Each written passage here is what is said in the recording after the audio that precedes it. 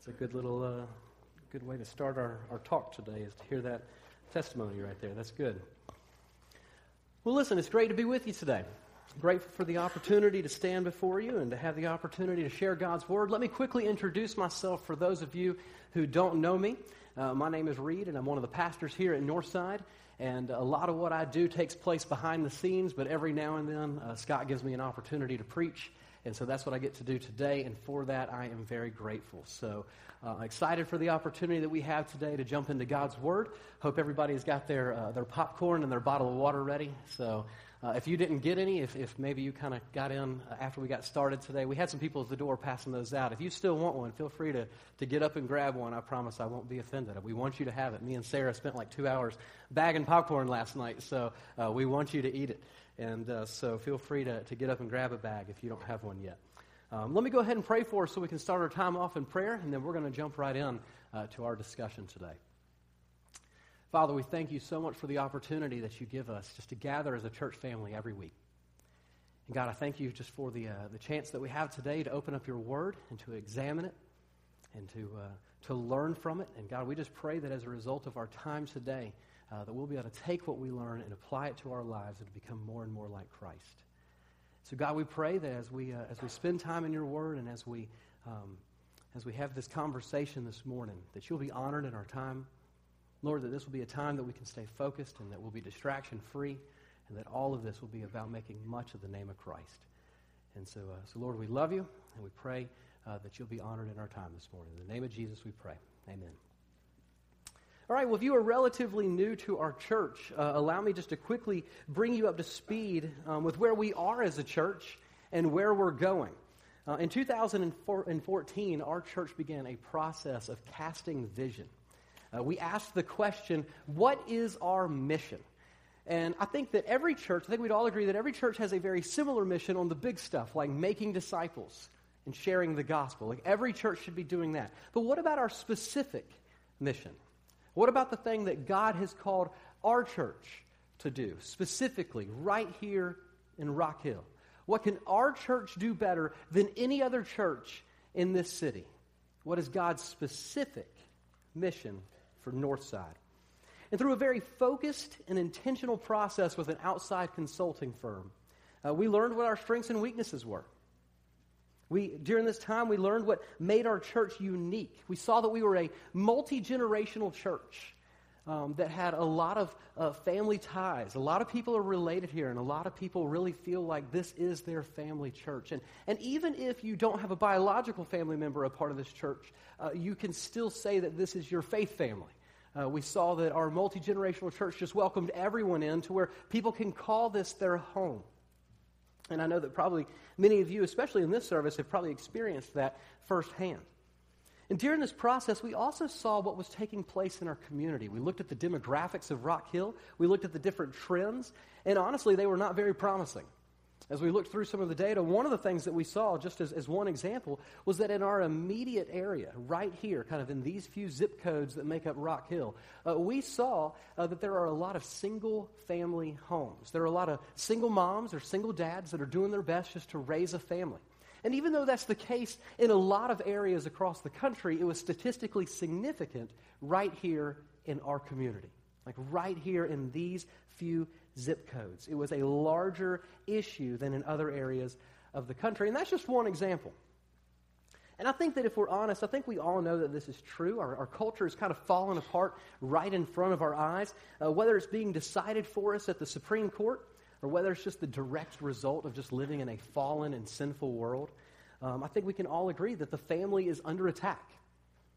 And God in His sovereignty has placed our church right here in the middle of it.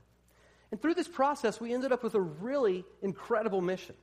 After seeing our strengths, after learning more about our immediate mission field right here in Rock Hill, we understood what our mission had to be. So what is Northside all about? As you guys have come to learn recently, our new mission is building strong families by encouraging everyone to put Christ first. And in August of 2015, Pastor Scott began leading our church through the book of Nehemiah. We began taking a look at what God's Word had to say about building strong.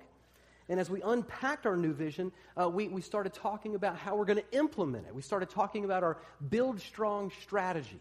If you guys remember us talking about that, it was the B-U-I-L-D. Most of you probably even have the wristband on. We passed out a whole bunch of these wristbands. And so you probably even have one of these. And the purpose of our strategy was so that we could have a very effective way to implement our brand new vision of building strong families.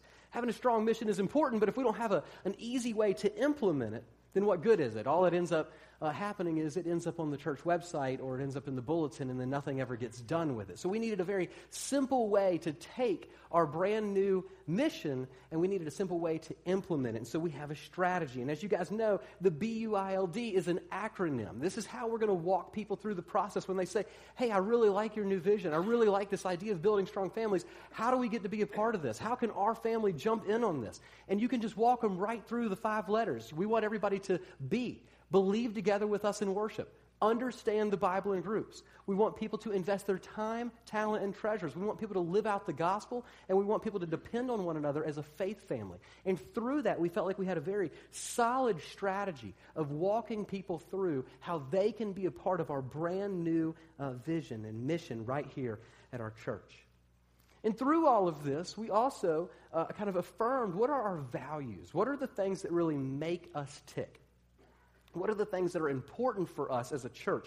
What is it that drives what we do, the decisions that we make, and all of this? And there are 5 values that we felt like, man, this is true of our church, always has been and always will be. And these are the 5, that we are centered in Christ. We are grounded in God's Word. We are focused on spiritual growth. We are committed to missions, and we are motivated by love. These 5 things are kind of the top values of our church that really help us to determine who we are and what we do as a faith family.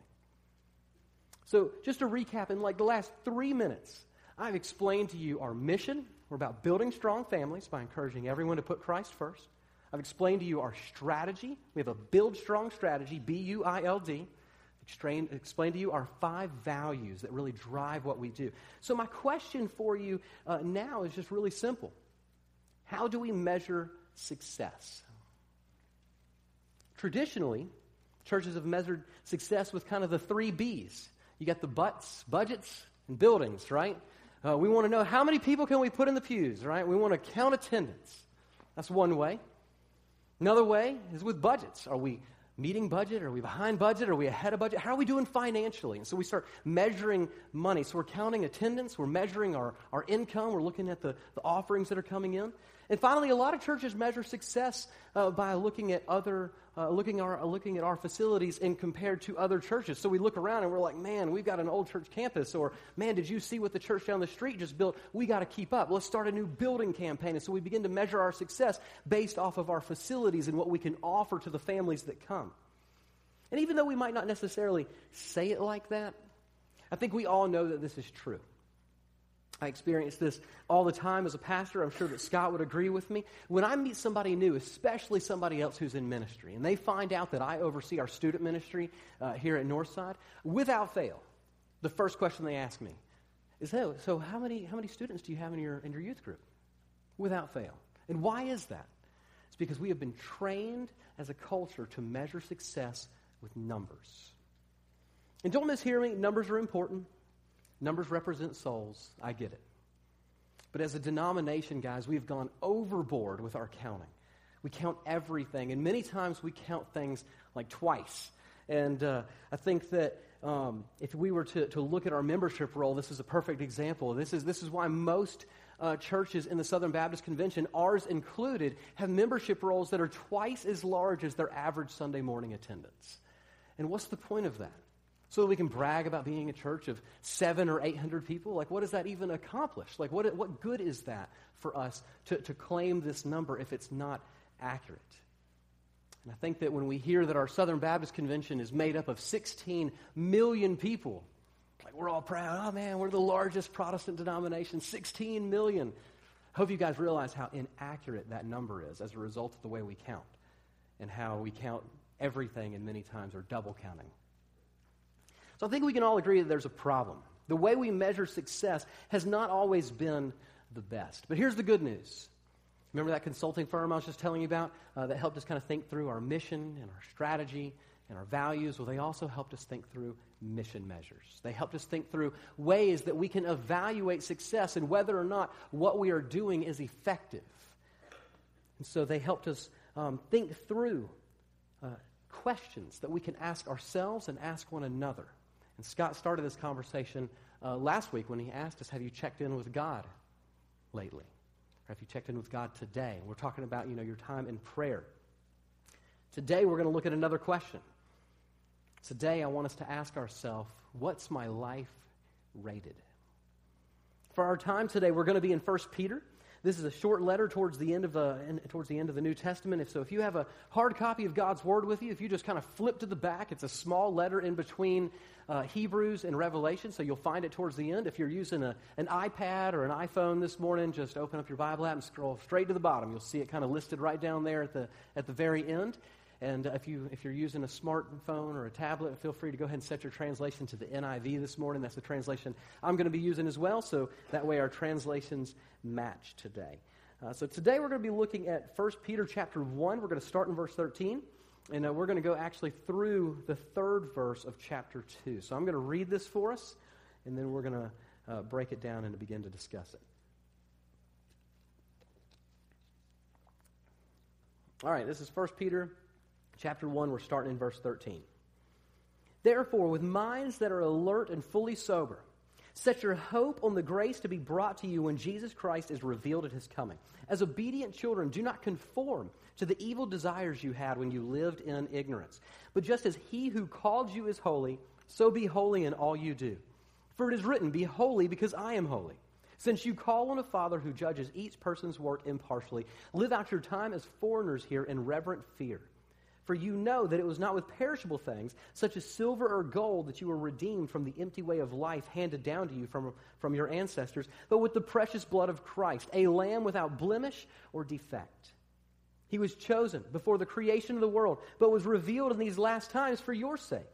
Through him you believe in God, who raised him from the dead and glorified him. And so your faith and hope are in God. Now that you have purified yourselves by obeying the truth, so that you have sincere love for each other, love one another deeply from the heart. For you have been born again, not of perishable seed, but of imperishable, through the living and enduring word of God. For all people are like grass, and their glory is like the flowers of the field. The grass withers and the flowers fall, but the word of the Lord endures forever. And this is the word that was preached to you. Therefore, rid yourselves of all malice and all deceit, hypocrisy, envy, and slander of every kind. Like newborn babies, crave pure spiritual milk, so that by it you may grow up in your salvation, now that you have tasted that the Lord is good. All right. For our time this morning, we're going to take this passage, we're going to dissect it, we're going to take a look at what it has to say, and hopefully as a result of examining this passage, we're going to be able to apply what we've learned to our lives. There's going to be 3 simple truths today, and a point of application that I want us to to wrestle with when we go home, and that's going to kind of be the direction that we're going today. So your first point is this, and so you've got a handout, hopefully with you with some fill in the blank. So here's your first point. Since we know Christ, we can't live like we did when we were unbelievers. Since we know Christ, we can't live like we did when we were unbelievers. All right, let's look again at verses 13 through 14. Therefore, with minds that are alert and fully sober, set your hope on the grace to be brought to you when Jesus Christ is revealed at his coming. As obedient children, do not conform to the evil desires you had when you lived in ignorance. Our text this morning begins with the word therefore. I was always taught that whenever a passage begins with therefore, you need to know what it's there for. So let's rewind back to the beginning of chapter 1 so that we can get our context. We want to know who wrote this letter. Who's he writing to? Why did he write it? What's kind of taking place kind of in the culture of that time so that we can understand what this passage is all about. So let's figure out a little bit of this context so that we know what's taking place in our passage today. 1 Peter was a letter that was written by the disciple Peter. And he was writing to believers in Asia Minor, which is modern-day Turkey. So he's writing to these believers who are in Turkey, in that area, Asia Minor. And these believers had fallen on hard times.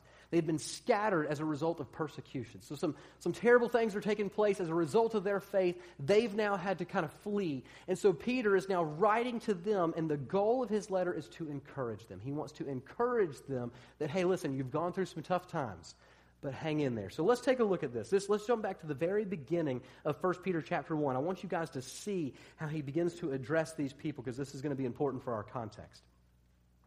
Verse 1, Peter, an apostle of Jesus Christ, to God's elect, exiles scattered throughout the provinces of Pontus, Galatia, Cappadocia, Asia, and Bithynia, who have been chosen according to the foreknowledge of God the Father, through the sanctifying work of the Spirit, to be obedient to Jesus Christ and sprinkled with his blood. Grace and peace be yours in abundance. And as we're seeing just in these very first few verses, the purpose of this letter is to encourage these believers. In this very first verse, Peter reminds them that they are elect. They have been chosen by God for salvation. And he's saying that that alone should be an encouragement to these believers, especially now that they're experiencing difficult times. They live in a world that does not understand them. And as a result, they're now being persecuted. And Peter is reminding them to hang in there, because they have been chosen by God. He continues in the following verses by talking about the hope that these believers have in Jesus Christ. Even though they are experiencing persecution, they can still celebrate because of everything that Jesus has accomplished for them on the cross. Already, it's already done, and he's telling them that they can still celebrate that. Even though their pain is very real, is temporary. The joy that's coming is going to be eternal. Let me read these next few verses so that you guys can see that. That's 1 Peter chapter 1. We're going to look at verses 3 through 12. We're not going to break this part down, but let me just read it for us so that you can see kind of where we're picking up in our story for today.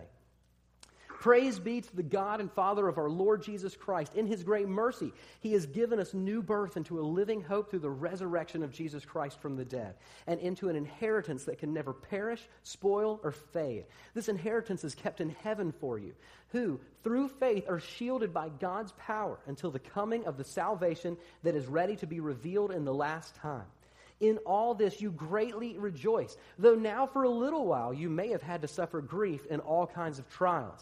These have come so that the proven genuineness of your faith, of greater worth than gold, which perishes even though refined by fire, may result in praise, glory, and honor when Jesus Christ is revealed. Though you have not seen him, you love him. And even though you do not see him now, you believe in him and are filled with an inexpressible and glorious joy. For you are receiving the end result of your faith, the salvation of your souls. Concerning this salvation, the prophets who spoke of the grace that was to come to you searched intently and with the greatest care, trying to find out the time and circumstances to which the Spirit of Christ in them was pointing when he predicted the sufferings of the Messiah and the glories that would follow. It was revealed to them that they were not serving themselves, but you, when they spoke of the things that have now been told you by those who preached the gospel to you by the Holy Spirit sent from heaven. Even the angels long to look into these things. And then we arrive at our passage. Therefore, with minds that are alert and fully sober, set your hope on the grace to be brought to you when Jesus Christ is revealed at his coming. As obedient children, do not conform to the evil desires you had when you lived in ignorance. So Peter's reminding them, listen guys, don't conform.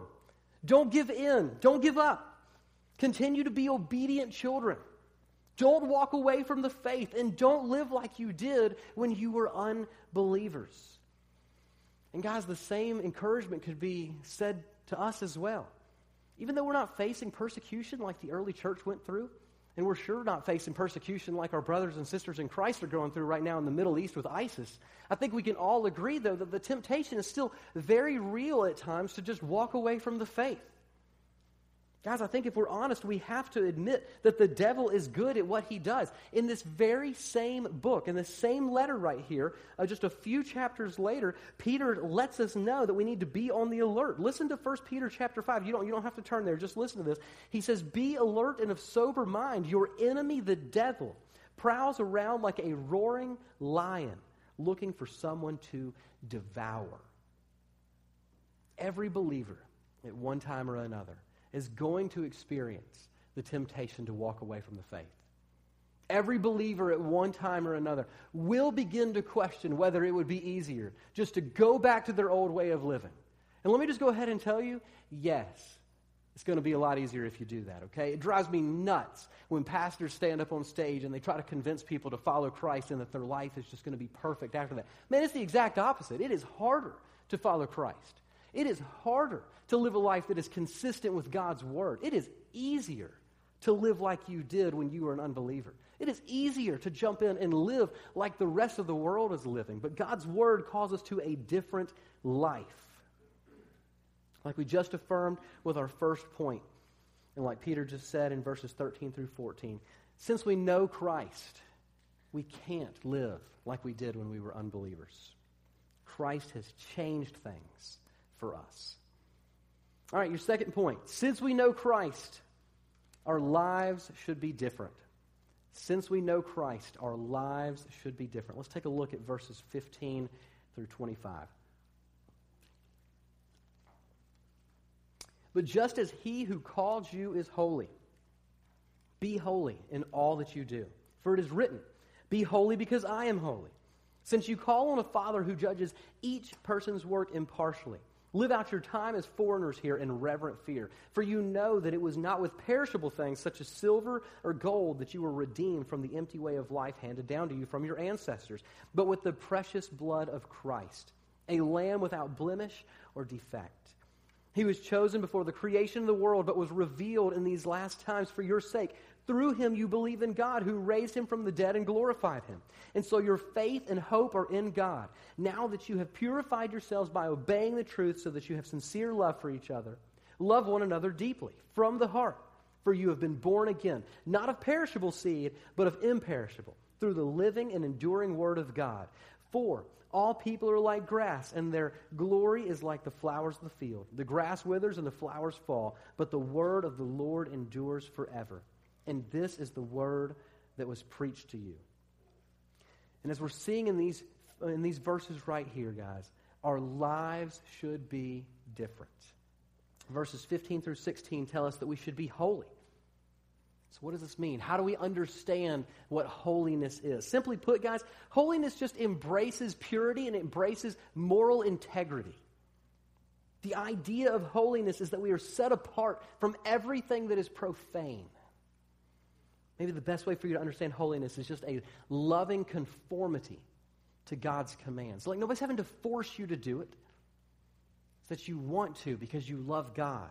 And you love his word, and you read his commands, and you're like, man, absolutely, I want to live like that. So you begin to pursue that as a loving conformity to God's commands. But guys, if we're honest, man, that can be difficult. We live in a fallen world ever since mankind fell in Genesis chapter 3.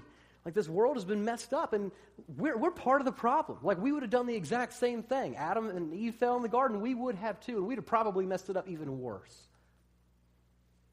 Which is why Peter said what he did in verses 13 through 14. He had to encourage them to stay true to the faith. But regardless of how difficult this task is what God's word has commanded us to do. Look at verses 17 through 19, and we're going to see why. Since you call on a Father who judges each person's work impartially, live out your time as foreigners here in reverent fear. For you know that it was not with perishable things, such as silver or gold, that you were redeemed, or from the empty way of life handed down to you from your ancestors, but with the precious blood of Christ, a lamb without blemish or defect. Guys, our lives should be different because of what Christ has done for us, because of his sacrifice. But with the precious blood of Christ, look at verse 19. With the precious blood of Christ, a lamb without blemish or defect. As a result of his sacrifice, guys, we are no longer slaves to sin. We can be servants of Christ. So what does this look like? Keep looking. Look at verse 22 through 23. Now that you have purified yourselves by obeying the truth so that you have sincere love for each other, love one another deeply, from the heart. For you have been born again, not of perishable seed, but of imperishable, through the living and enduring word of God. Guys, since we have been purified and since we have been born again, our lives should be characterized by holiness. This is consistent with other passages that we see in Scripture as well. I want you to listen to the words of Jesus in John chapter 13. You don't have to turn there, just listen. This is what Jesus had to say about the way we love one another. He said, by this, everyone will know that you are my disciples if you love one another. What Jesus is saying is, hey, listen, when you love one another, like you're letting the world know that you're on our team. You're letting the world know that you're one of my followers when you love one another. So when we say that our lives should be different, we need to affirm that our love for one another should be a foundational part of that new life. Third point, since we know Christ, we should pursue holiness. Since we know Christ, we should pursue holiness. And guys, I want to be careful as we unpack this point to make sure that we don't accidentally head in a direction towards legalism. If we're not careful here, that can happen. I just want to go ahead and let you guys know that legalism does not work. I've been there, I've done that, I've tried it. It is a completely ineffective way to live out the Christian life. Our highest priority as a follower of Christ should be to have the relationship with Christ, to live for Him. It should not be about a bunch of rules. If our highest priority is to follow a set of rules, which many times, if we're honest, are just man-made rules, like we elevate the rules of man as if they're on the same level playing field with the rules of God, and then we create this system in place where it's just constant rule following. If that's our highest priority is to follow these rules, then we are nothing better than the Pharisees. Our greatest desire should be to know Christ. And when we know Christ, we will have a desire to live our lives in a consistent way that goes along with God's Word. Guys, when we get that backwards, and if it's not about knowing Christ, but instead about following rules, it's just legalism, and it doesn't work. Knowing Christ is the goal. That's why all three of your sermon points today start off with, since we know Christ. And then, as a result of knowing Christ, we can pursue holiness. Listen to 1 Peter chapter 2, verses 1 through 3. Therefore, rid yourself of all malice and all deceit, hypocrisy, envy, and slander of every kind. Like newborn babies, crave pure spiritual milk, so that by it you may grow up in your salvation now that you have tasted that the Lord is good.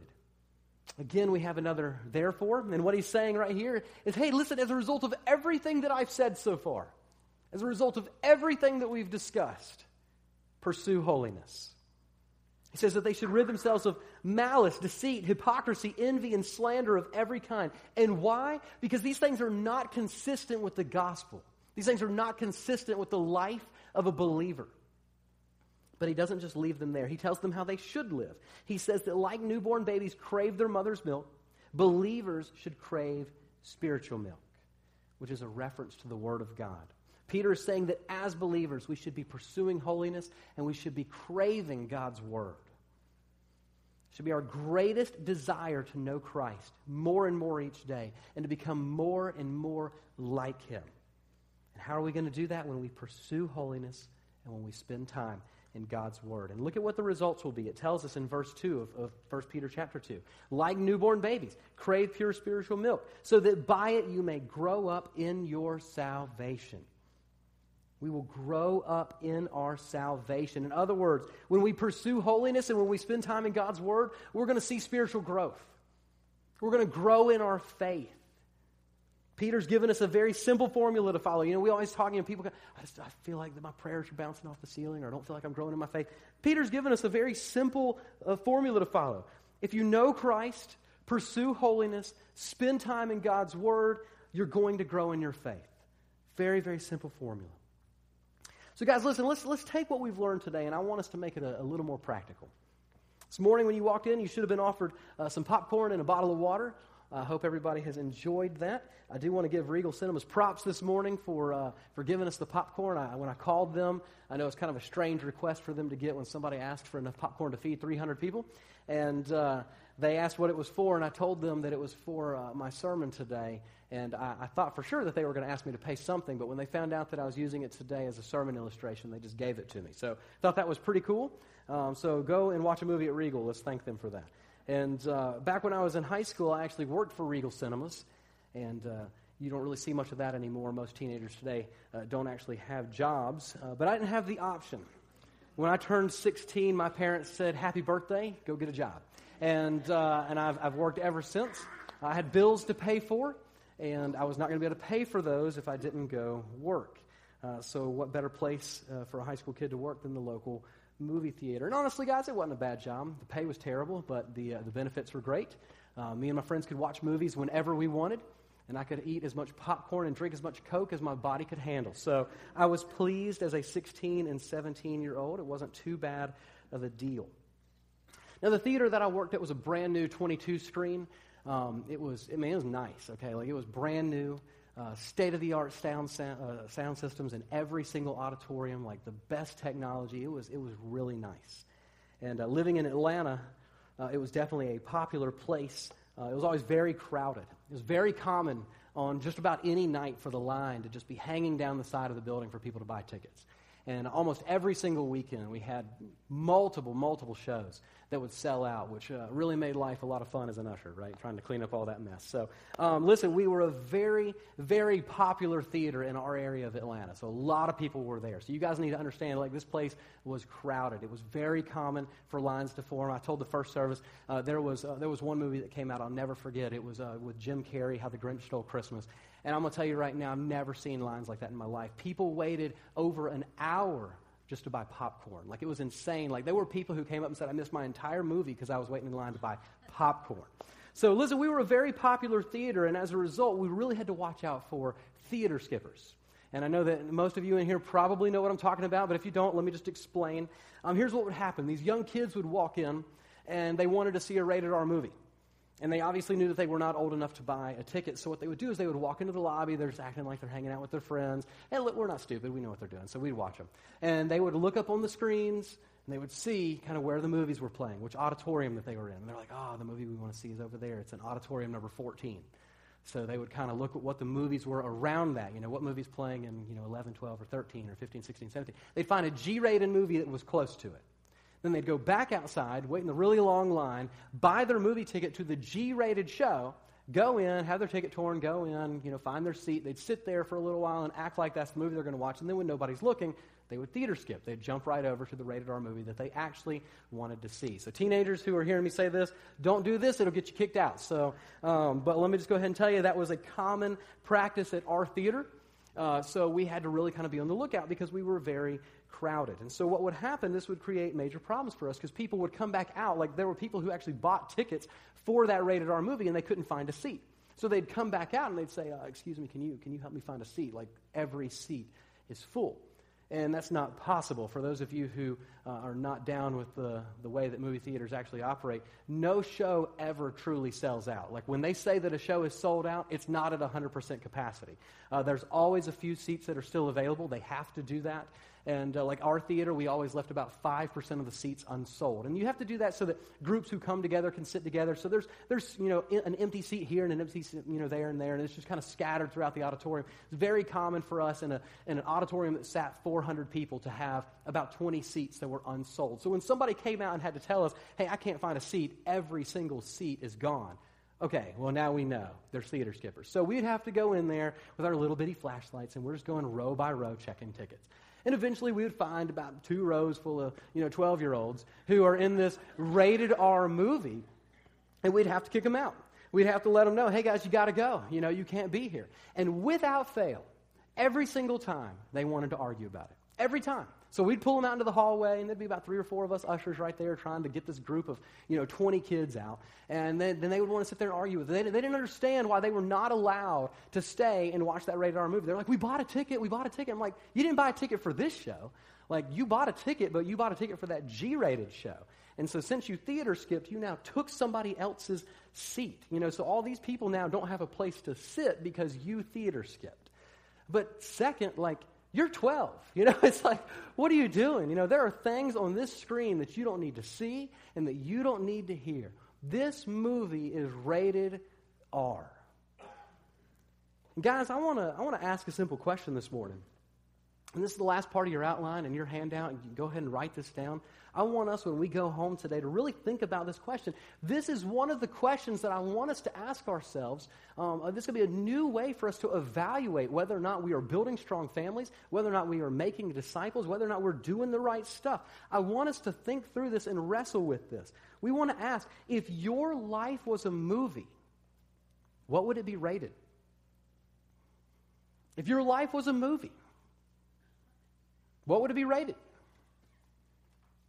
And listen, let me kind of add to that for a second. If people wanted to see your movie, would they have to theater skip to get in? The purpose of you getting popcorn and water today, guys, was very simple. I wanted to provide you with just a simple sermon illustration so that you would remember this question. I want you to remember the time, 3 years from now, 4 years from now. Oh, yeah, I remember the time that, Reed gave us a bunch of popcorn and water when we were, listening to a sermon. And I want that to trigger something in your mind to remember this moment and this question. And when somebody says, why'd they give you popcorn? Because our church wanted us to ask, if my life was a movie, what would it be rated? Guys, as believers, our lives should be characterized by holiness. But sometimes, guys, that can be a hard thing to evaluate. So this question we felt was going to be a very easy way, very practical way for us just to think through this. And I know that there's going to be the temptation for you to think that maybe different parts of your life could have different ratings. You're like, oh man, well, my life at home I'm doing pretty good. I keep things appropriate. Like when I'm with the wife and the kids, like it's rated G. Like everything's good. But when I go to work, man, it's all bets are off. Then it's rated R at work. You're going from a Disney movie at home with your kids to a Quentin Tarantino movie when you get to work with your coworkers, and it just doesn't work, right? So there's this temptation to think that you can separate your life into different categories and rate them different ways. But guys, that's not how movie ratings work, is it? Like, there can be a movie that would be completely appropriate for 99% of the movie. But if there is one scene that causes that movie to be rated R, now the entire movie is rated R. And guys, and the same is true for our lives. Like, we don't need to try to, think about our lives in different categories like that. Man, our entire life should be about the pursuit of holiness. Every area of our life. When we're at home, when we're at work, when we're with our friends, when we're on the ball team, whatever, like every area of our life, we should be concerned with holiness. Guys, I want to leave you with one more verse, and then we're going to wrap this thing up. It's a great verse for our conversation today. And a lot of you probably already have this verse memorized. It's 1 Corinthians 10:31, and it says, whether you eat or drink or whatever you do it all for the glory of God. And guys, I think that if we kept this verse, if we kept this idea of everything that we do being done for the glory of God, if we kept that kind of in the front of our minds, I think that our pursuit of holiness would look so much different.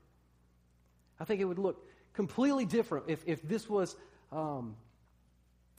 constantly in our minds. Like when we were evaluating, hey, should I be a part of that? Should I do this? Should this be a part of my life? If we're constantly asking ourselves, does this glorify God? It really changes things for us. Whether you eat or drink or whatever you do. I like that. Whatever you do. Do it all for the glory of God. Guys, let me just recap for us, okay? Like this morning we've learned 3 simple truths, okay? We've learned that since we know Christ, we can't live like we did when we were unbelievers. Since we know Christ, our lives should be different. And since we know Christ, we should pursue holiness. And today, when we go home, we're going to ask ourselves the question, if my life was a movie, what would it be rated? Well, guys, listen, I appreciate the opportunity that I've had today to share God's Word with you. I always enjoy these opportunities. It's a lot of fun to stand up here and to preach. It's even more fun to prepare it, and you definitely learn a lot from it, but I appreciate the opportunity to have the conversation with you. And listen, if you've got questions and you want to talk more about this stuff, please come see me or Scott, or grab Troy, or get Scott Crouch, anybody. Grab one of the people here. We would love the opportunity to keep the conversation going with you. And listen, if you're in this room right now and you don't even have a relationship with Jesus Christ at all, I want to remind you of what we read today in 1 Peter chapter 2. Listen again to verses 2 through 3. Like newborn babies, crave pure spiritual milk, so that by it you may grow up in your salvation, now that you have tasted that the Lord is good. And guys, I know that in a room this size, there are people in here who have never tasted that the Lord is good. There's people who have never experienced that before. And today, that can change for you. If you want to talk more about what it means to be a follower of Christ, man, come and get us. We'd love the opportunity to explain this and to start those conversations. We're not going to guilt trip you. We're not going to twist your arm. We're not going to do anything to make you feel uncomfortable. We just want to start the conversation with you to help you understand who Jesus is and what he accomplished for you. And today, you can put your faith in Christ, you can be forgiven of your sins, and you can agree with Peter's statement that you have tasted and the Lord is good. Well, guys, listen. Troy and the band, they're going to come up. They're going to close us out in song. Again, I appreciate the opportunity. Thank you guys again. Let's stand and sing.